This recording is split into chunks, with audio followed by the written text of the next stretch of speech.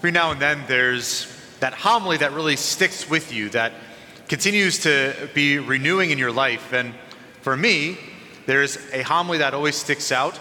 And I know that it was important in my life because I remember it 8 years later. 8 years later, and this homily still impacts my life. And the priest, he had this line, he said, there's two struggles that we have with intimacy with God. The first is that we don't believe who he is. And the second, we don't believe who he says that we are. And so after I heard that, in the middle of the homily, just to myself, I made a prayer. I said, Lord, you are my Father, and I am your beloved Son. And as I prayed that in my heart, I realized something. I struggled to get the word beloved out.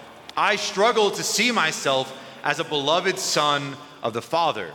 And that hit me to my core, and I thank God that following this homily, I was on an 8-day silent retreat where I had nothing to do but pray and talk with a spiritual director for 8 days about what that meant. That became the context of my entire 8-day silent retreat, praying with how could I be beloved in the eyes of the Father, praying with that concept of identity. I don't know what I would have done if I didn't have that because it shook me up so much. How could I not see myself as beloved in the eyes of the Father? And something tells me that I'm not the only one who has ever struggled with that concept of seeing yourself as a beloved son or daughter of the Father, recognizing who you are, created in God's image and likeness, as good, seeing the Lord, God the Father, looking at you with eyes of delight.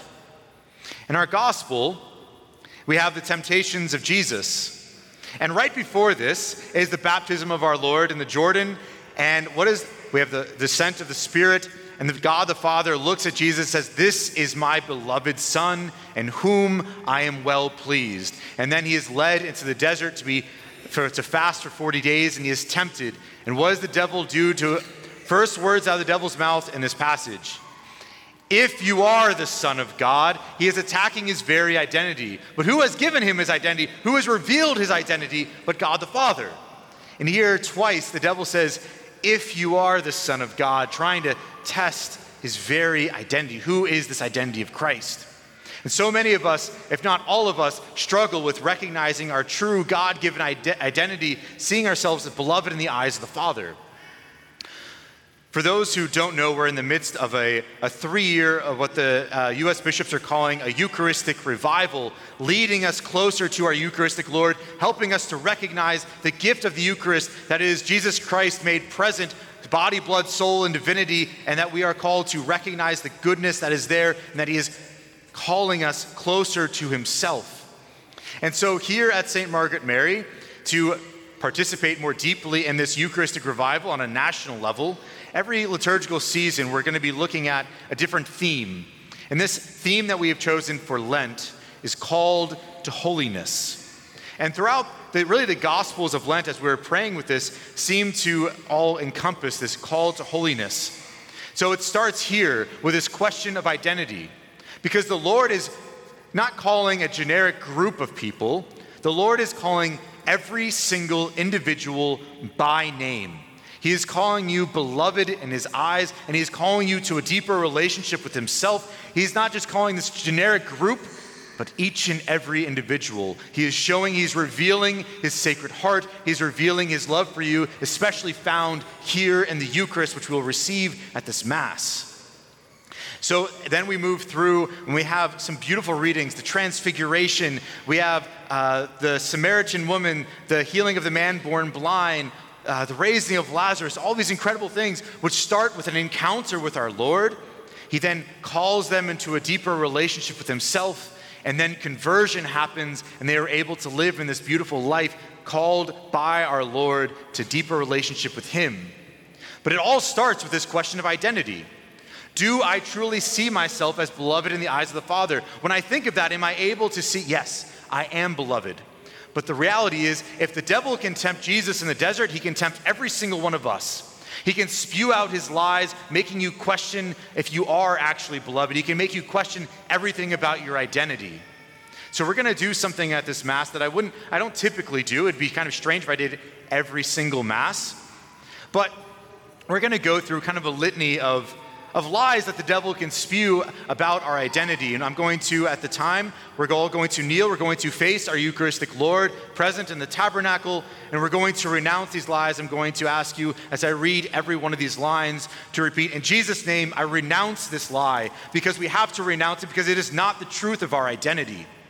But it's not enough to just renounce what the devil speaks to us, but we have to receive the truth of who we truly are, made beloved in the eyes of the Father, that we are his beloved sons and daughters. So we are going to then switch from renouncing the lies of the devil, but to receive this truth. Receive the truth that we are beloved in the eyes of the Father, because so often we can be tempted to start there, to start by believing those lies. But after we reject those lies, we have to recognize the truth of who we are, to not just for ourselves, but as we recognize that it is Jesus Christ in the Blessed Sacrament, in the Eucharist, calling us to a life of holiness, that in fact we are to call others and make them recognize their God-given identity.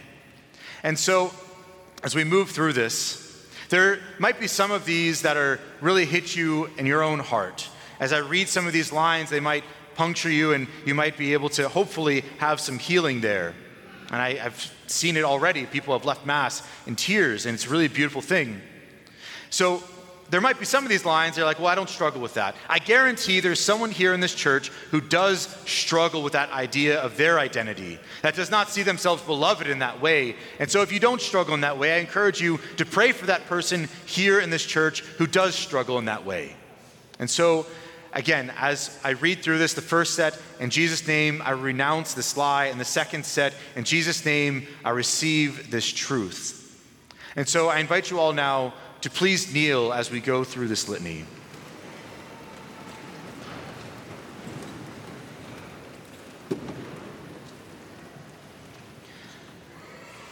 Heavenly Father, I give you thanks for the gift of this season of Lent.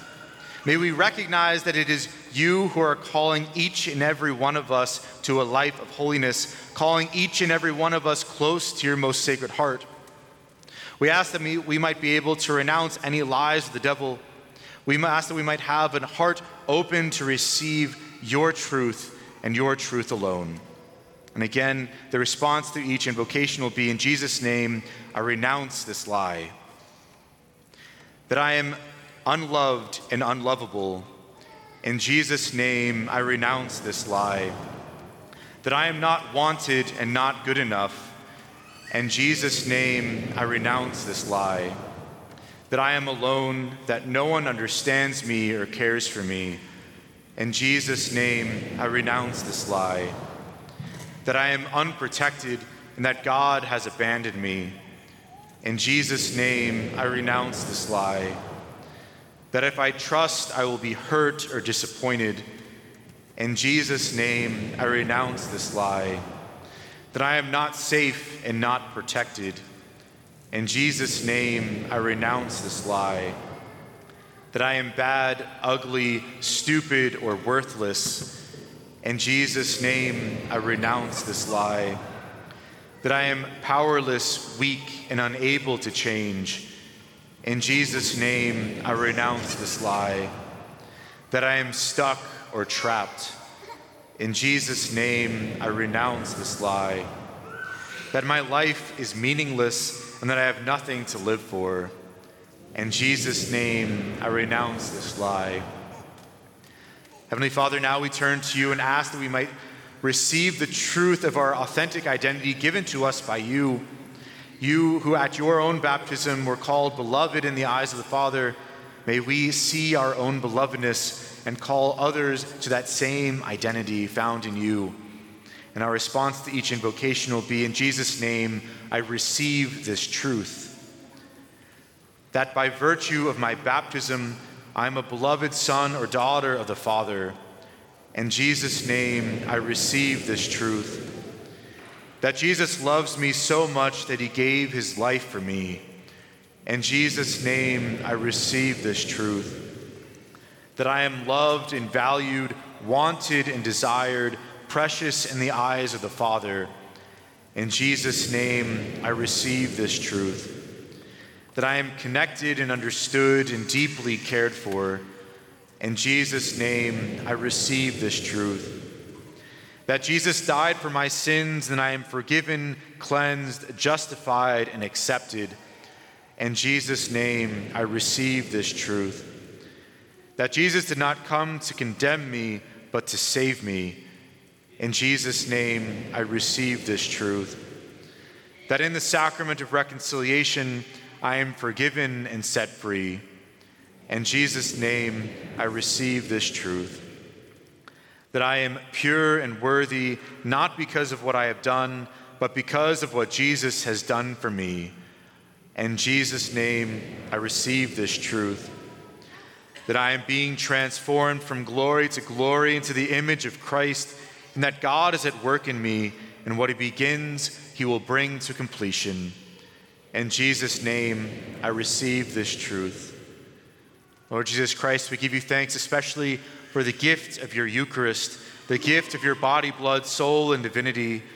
We ask that as we come forward today, we may recognize the truth of our identity, beloved in your eyes, beloved sons and daughters of the Father, and that we might always receive this truth of our identity throughout these 40 days and for the rest of the year.